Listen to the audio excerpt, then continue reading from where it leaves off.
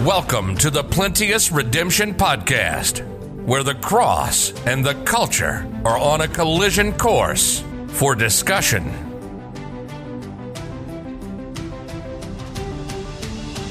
For the preaching of the cross is to them that perish foolishness, but unto us which are saved it is the power of God. For it is written, I will destroy the wisdom of the wise, and will bring to nothing the understanding of the prudent. Where is the wise? Where is the scribe? Where is the disputer of this world? Hath not God made foolish the wisdom of this world? For after that in the wisdom of God, the world by wisdom knew not God.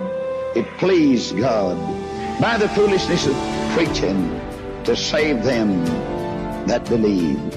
For the Jews require a sign, the Greeks seek after wisdom, but we preach Christ crucified.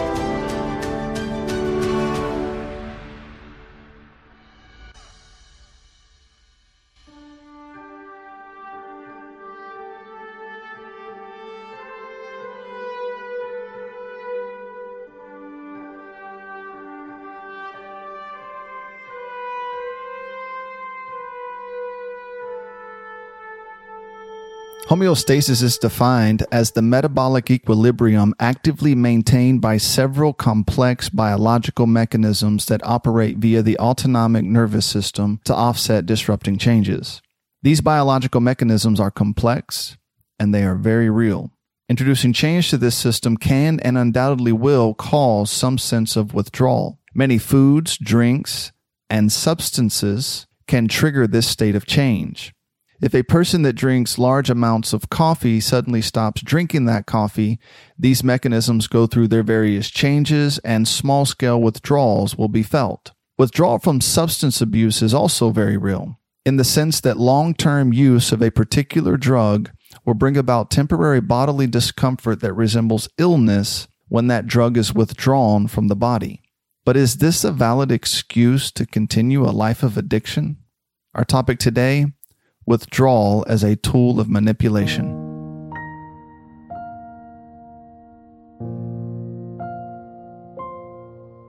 Withdrawal symptoms in the world of drug abuse vary according to multiple factors. For instance, when speaking in terms of alcohol versus opiates, withdrawal from long-term alcohol use could be fatal, while long-term opiate use is just uncomfortable. Researchers have found interesting factors related to withdrawal intensity, self-administration being a major one. The more the person suffering from withdrawals is able to self-administer their substance of choice, the withdrawal period tends to be elevated in intensity. Now that's very interesting. The more I'm able to give myself the drug that I want, the harder it is for me to get myself off the drug that I apparently want. Though elevation in intensity should not be conflated with elevation of time in withdrawal. Those are two very different things.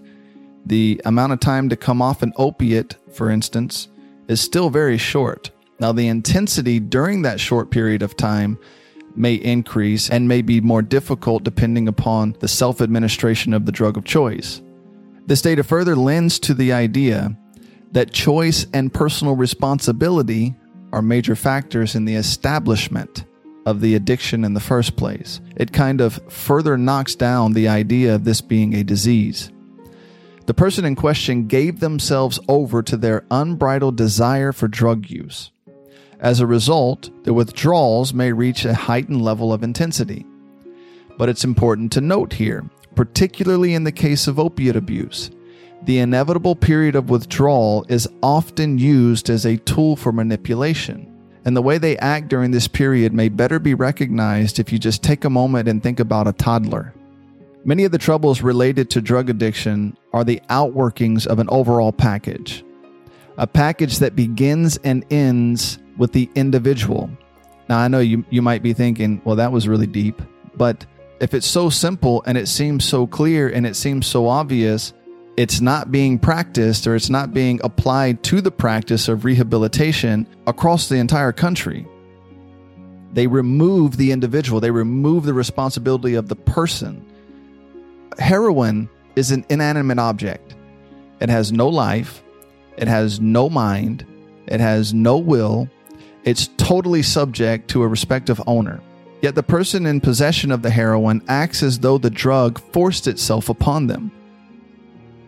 I recall seeing a news clip of a kidnapped teenage girl somehow freeing herself from her captor. She ran into the streets screaming, thereby alerting the neighbors and arousing help. This is how the drug addict acts only when they get caught, screaming to the officer how happy they are to see them. Who knows where this bag of heroin could have taken them had the police not appeared. They act as though they are being held captive. They act as though this bag of heroin took them.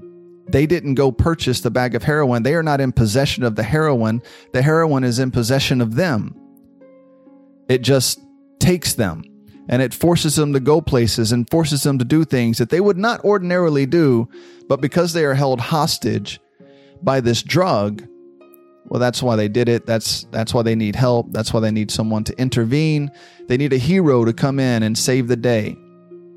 Except that they don't want to be saved. They don't want someone to come in and help them break free from the bondage they're in to their drug that they chose. They prefer to remain in that situation. Now, these attitudes are self-serving, and withdrawals have become an extension of such mentalities. Blinded self-interest serve to cloud the realities of addiction. And allow me to suggest this self-interest is probably a better word for what these people are involved in. Addiction is not the proper word. Addiction, according to its definition, notes someone that is devoted to something. Self-interest, selfishness, self-pleasure is probably more along the lines of the lifestyle these people are actually engaged in. To become an addict requires great perseverance. To maintain that addiction takes an equal amount of effort. Therefore, the childish, manipulative use of withdrawals becomes an extension of said perseverance. The addict then spends life engaged in two matters: self-exoneration from responsibility and obtaining their next fix. It's not my fault I have a disease. And by the way, where can I go buy some more stuff to help extend my so-called disease? It's madness, and somehow they've convinced the world to go along with it. The drug is sought by the person. The drug is prepared by that person. The drug is consumed by that person. Addiction is a chosen lifestyle, not an uncontrollable gravitational pull. They just choose to stay where they are. They choose life at the bottom. They choose a life of addiction. In this game of manipulation, opiate withdrawals are treated as the most horrific and death-defying act one could enter into. As such, they are simply trapped in this life. Heroin has kidnapped them, and they are held captive under the threat of withdrawal. This idea regarding withdrawal is allowed to linger and is used as a tool of exploitation by addicts content with their chosen lifestyle. They want to be there. They want to be involved in these things. These are choices they've made. No one forced it upon them. The drug didn't do it to them. They don't have a disease. They made an open and active decision to continually and repeatedly pursue this lifestyle, and then it consumes them. Their choices led to a life of consumption. It's important to understand that difference. The drug didn't consume them because it was inevitable or because they have a disease or because it was uncontrollable. They chose to give themselves over to consumption. It's pretty well understood that a life of addiction is destructive. You'd have a difficult time finding someone that doesn't understand something so basic. Yet they chose anyway to continue down that road and to continue down that path. Withdrawal symptoms do not provide justification for remaining in a life of addiction. They are no excuse. The perception regarding withdrawals has become detached from reality. Now, along with that, let me explain a minor difference here between your typical standard drug addiction, such as opiates, and that of alcohol addiction. There is a key factor, a key note here that I need to mention and need to bring out. Delirium tremens is a complication that results from withdrawal from alcohol. It is very serious. It has been known to cause death, and anyone that desires to stop alcohol abuse will need to consult a credible doctor for assistance. Yet opiates are the most common drug abused in America, and withdrawal from opiates is not life-threatening. It's just uncomfortable. But you need to tough it up and get over it. If you can live life in the streets and you can deal with and put up with the horrendous things that you encounter there, you can deal with opiate withdrawal. Alcohol withdrawals, whole different matter. You need to see a doctor. You need to get some help. Delirium tremens, convulsions, there are a number of medical issues that could come about from withdrawal from long-term alcohol use. And you need to be careful with alcohol abuse. Now, Hollywood does much disservice to our country in many ways, one of which is scenes of hyperbole in relation to certain aspects of life. The dramatization of drug use and withdrawal lends visual credibility to the manipulations of the addict. Society watched such behavior in a movie. Surely it must be true. It then becomes the job of the addict to put on a top-rated Emmy Award-winning performance in order to maintain their chosen lifestyle. And they do it all the time. And they know where to place the emphasis. They know how to put on this act. The reality is, general opiate withdrawal lasts a few days or less, and at its worst may present flu-like symptoms. That's it. Now, I do want to make a quick note here. You do have to distinguish withdrawals from the deeply engraved habit that is the result of continual and repeated use. Once you have established this as a habit in your life, it's going to be difficult to break that habit. It's hard to alter deeply engraved habits in our life. But withdrawal and habits are two very different things. They often get conflated. So once you go through the withdrawals and the drug is out of your system, you've got to find something to keep you active and to keep you busy and to keep you focused on something productive, preferably under proper supervision and someone that can help you get through this period of removing yourself from that lifestyle. But remaining productive and active replaces the habits you once had with something healthy and something helpful. If you don't make that exchange, if you just stop using drugs and then sit around and do nothing, you're going to go right back to it. You haven't replaced that bad habit. But the withdrawal period itself lasts just a few days. You might feel like you have a cold. At worst, you may feel like you have the flu. You might shake a little bit. You might have some sweats. It's going to be an uncomfortable period. It's not going to be fun, but you should not have gotten yourself there in the first place. You could help yourself now by never getting involved. But once you're involved, now you're just going to have to face up to it and own up to the fact that you've got to go through this. And the weeping, the wailing, and the gnashing of teeth is merely part of the show. And the idea is to present their terrible suffering as more than man can bear, in the hopes that the authorities, or whoever it is that's helping them through this, will save them by providing more opiates. And in today's treatment facilities, opiates will be prescribed in response to the addict's show. Why that is, your guess is as good as mine. I have an opinion. I have formulated some concepts that I believe are credible, but ultimately doctors involved in rehabilitation have been taught to respond in a certain way, and they're trying to respond the way that they've been taught. And because the psychological aspects of rehabilitation are based upon the results of asking addicts questions, not on the results of objective data through medical studies, an entire approach to addiction has been formed around the responses of people that intend to manipulate you. The greatest of melodramatic performances are put on by the opiate addicts. These are the individuals seen camping on your city streets. Their face is eaten with guile. Not one word that proceeds from their lips should be taken at face value. Manipulation is paramount. All activity, even basic conversation, serves the purpose of obtaining their next fix. You think they're just being nice, or you think they're just pouring their heart out to you and telling you what's going on? They're trying to manipulate you and tug on your heart in such a way that you'll feel sorry for them and provide for them in some way. That's their intent. Now, on the other hand, the character of men and women that abuse alcohol are distinctly different. Withdrawal from alcohol will cause death or other serious complications, but the alcoholic will rarely complain. The background and character of the two groups is very different. Alcoholics are often functional.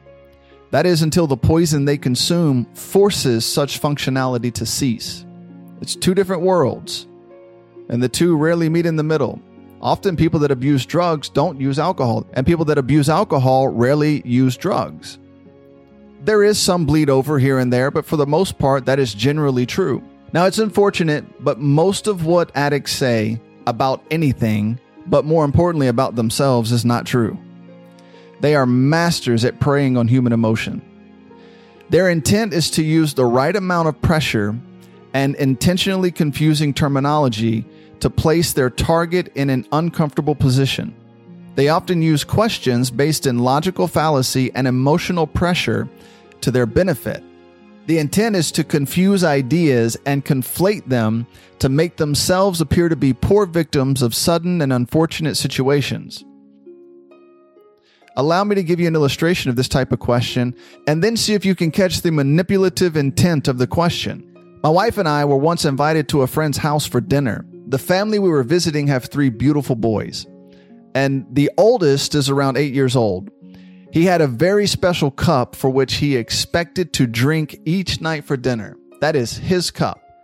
He doesn't share it. Other people don't ask for it. It belongs to him. He loves that cup.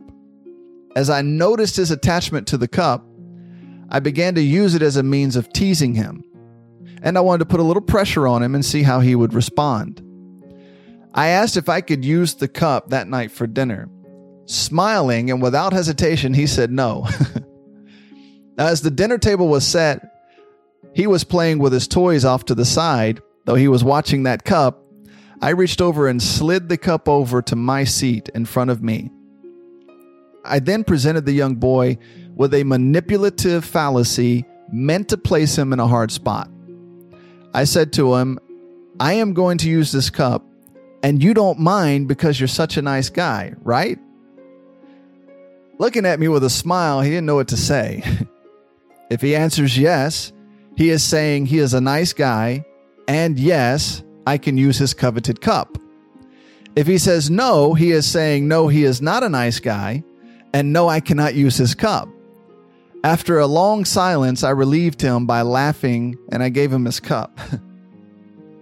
But he just stood looking. He didn't know which way to go. He didn't know which direction to turn. He didn't know how to answer the question because the question is meant to be confusing. And the question is meant to play on his emotions.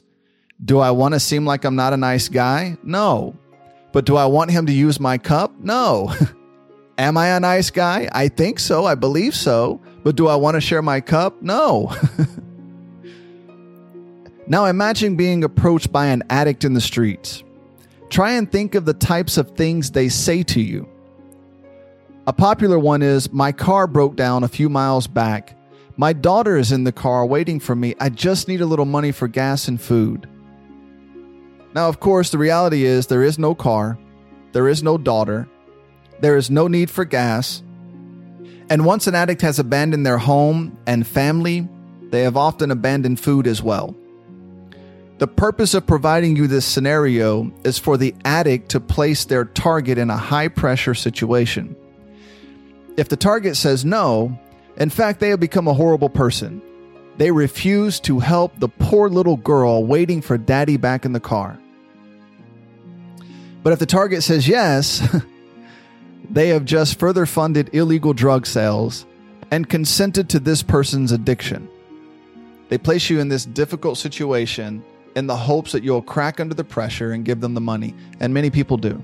The average person, feeling a sense of compassion and unable to withstand the immediate pressure they have been placed under, will hand the money over to the addict. Their intent, by giving the money over, is to help the poor little girl who is stranded. But what has actually happened is the addict received enough money to go get their next fix, at least a small one, depending on the amount of money given to them. Or they're one step closer in that direction, whatever the case may be. Pressure, manipulation, the play on emotions, it's all part of their game. And further proof of the existence of the diligence of the drug addict to get their drug of choice. That takes a lot of work. How many no's do they get before they finally get somebody willing to say yes? And if you'll watch, next time a homeless drug addict approaches you and asks for money and gives you their sad story, say no, but then go off somewhere to the side and just watch them. and see where they go. See how many people they approach. Try and see how many people give them the money they want. Every aspect of the addict's life becomes a game of intentional manipulation. The world of people and doctors are their pawns, and they're just playing their game.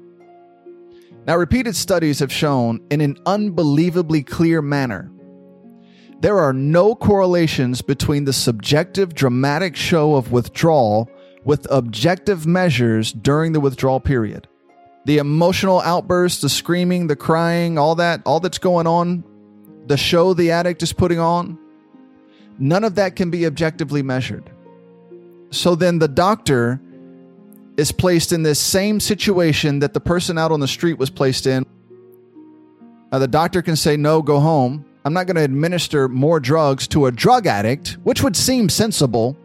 Instead, the doctor is liable, and the doctor could be sued, and the doctor is placed in a difficult situation. So whether the doctor knows this is wrong or not, which I'm convinced looking at a lot of the literature that's available, many of them just don't formulate an opinion. They just ask the addict a question, the addict responds with a complete lie, and the doctor prescribes more medication or rehabilitation in response to what the person said. It was all manipulation. Addicts cannot be dealt with in measure of their own subjective explanation to the distress they claim to feel. It's all self-serving. Doing so would create a system in which the addict would scream and cry in agony, then the agony would be promptly relieved by administration of an opiate similar to that which he would buy on the streets. This would be incomprehensible and counterproductive. I can prove that to you.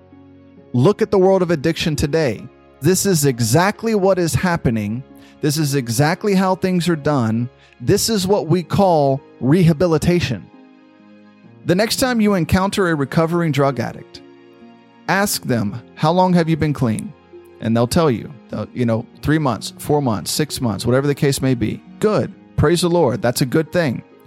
But then ask them, are you going to a methadone clinic? Are you taking a prescribed synthetic version of the drug that you were taking on the streets? And unfortunately, the majority of the time, the answer is going to be yes, which means the person is not drug-free.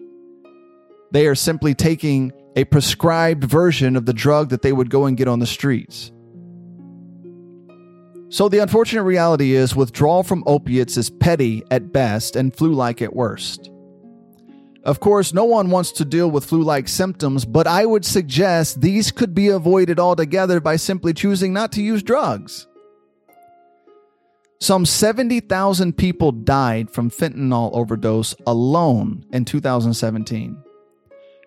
You would be hard-pressed to find credible data of death due to opiate withdrawal.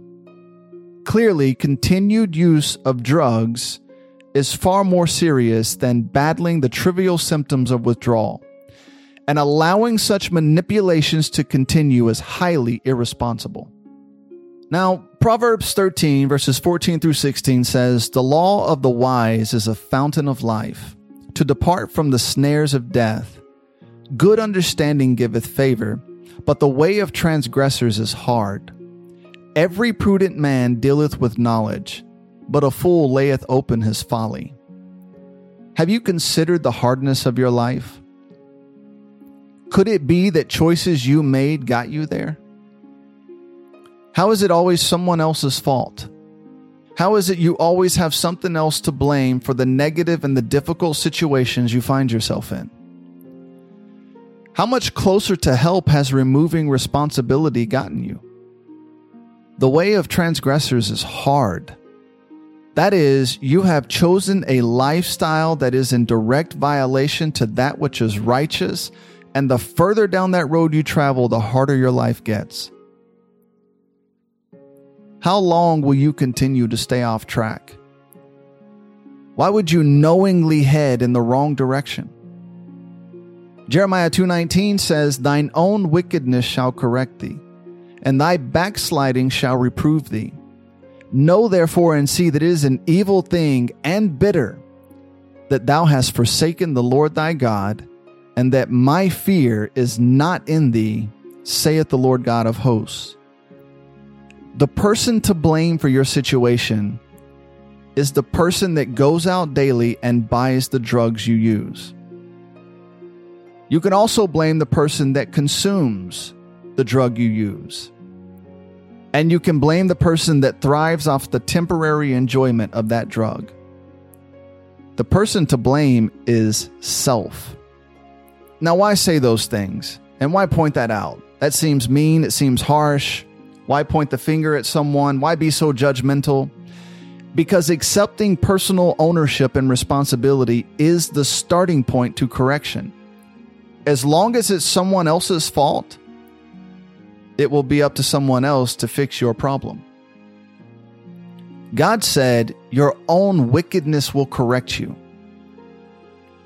Your own bad choices have consequences. And then we can compound that by multiple bad choices and repeated bad choices, and then the choice to continue to stay there and to continue to make those choices. Those choices are going to come with correction. You may not take the correction, but you're going to feel the correction. Your own backslidings will reprove you. The further away from God you move, the darker your life gets, the harder your life gets. You want God's help. You want God's favor. That means moving closer to God, but God walks in light and holiness and righteousness. In order to live the life of an addict, it requires you to go out into the darkness. And men love darkness because their deeds are evil. And if you want to stay out there, you can stay there. As a matter of fact, overwhelmingly, addicts are staying there. They had a choice to make, and they are choosing to stay right where they are. But you don't have to.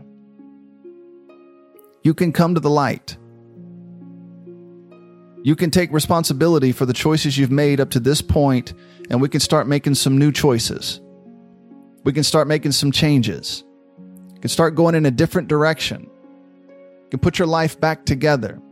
Now, I can only say this to those of you that truly desire help. If you don't want help, then you're arguing with everything I'm saying right now.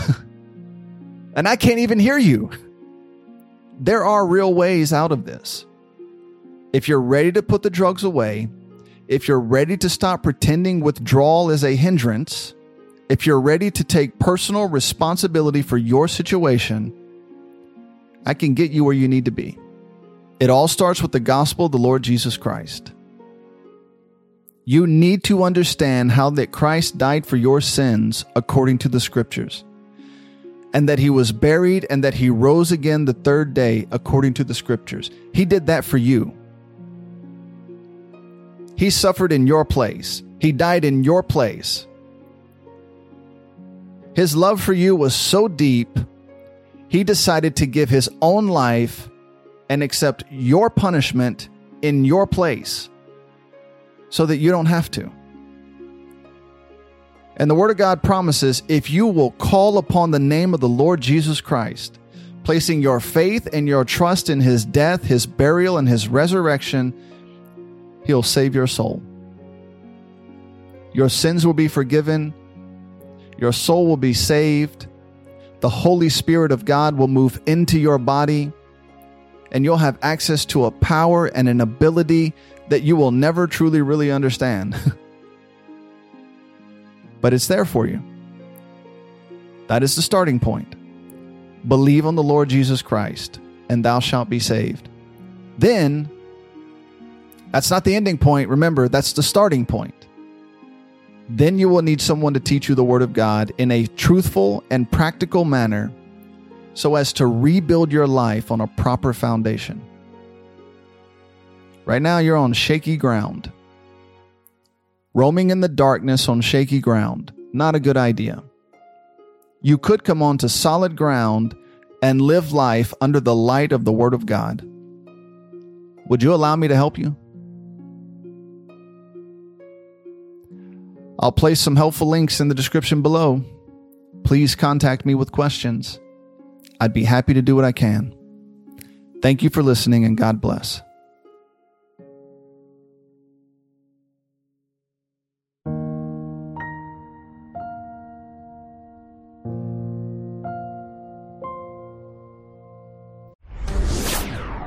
We hope you enjoyed this podcast. You can learn more about our ministry by visiting www.plenteousredemption.com. You can hear more Plenteous Redemption podcast audio at www.plenteousredemption.media. Please comment below if this podcast has been a help to you. Also, inform us of future topics that would interest you. Thank you again for listening to the Plenteous Redemption Podcast.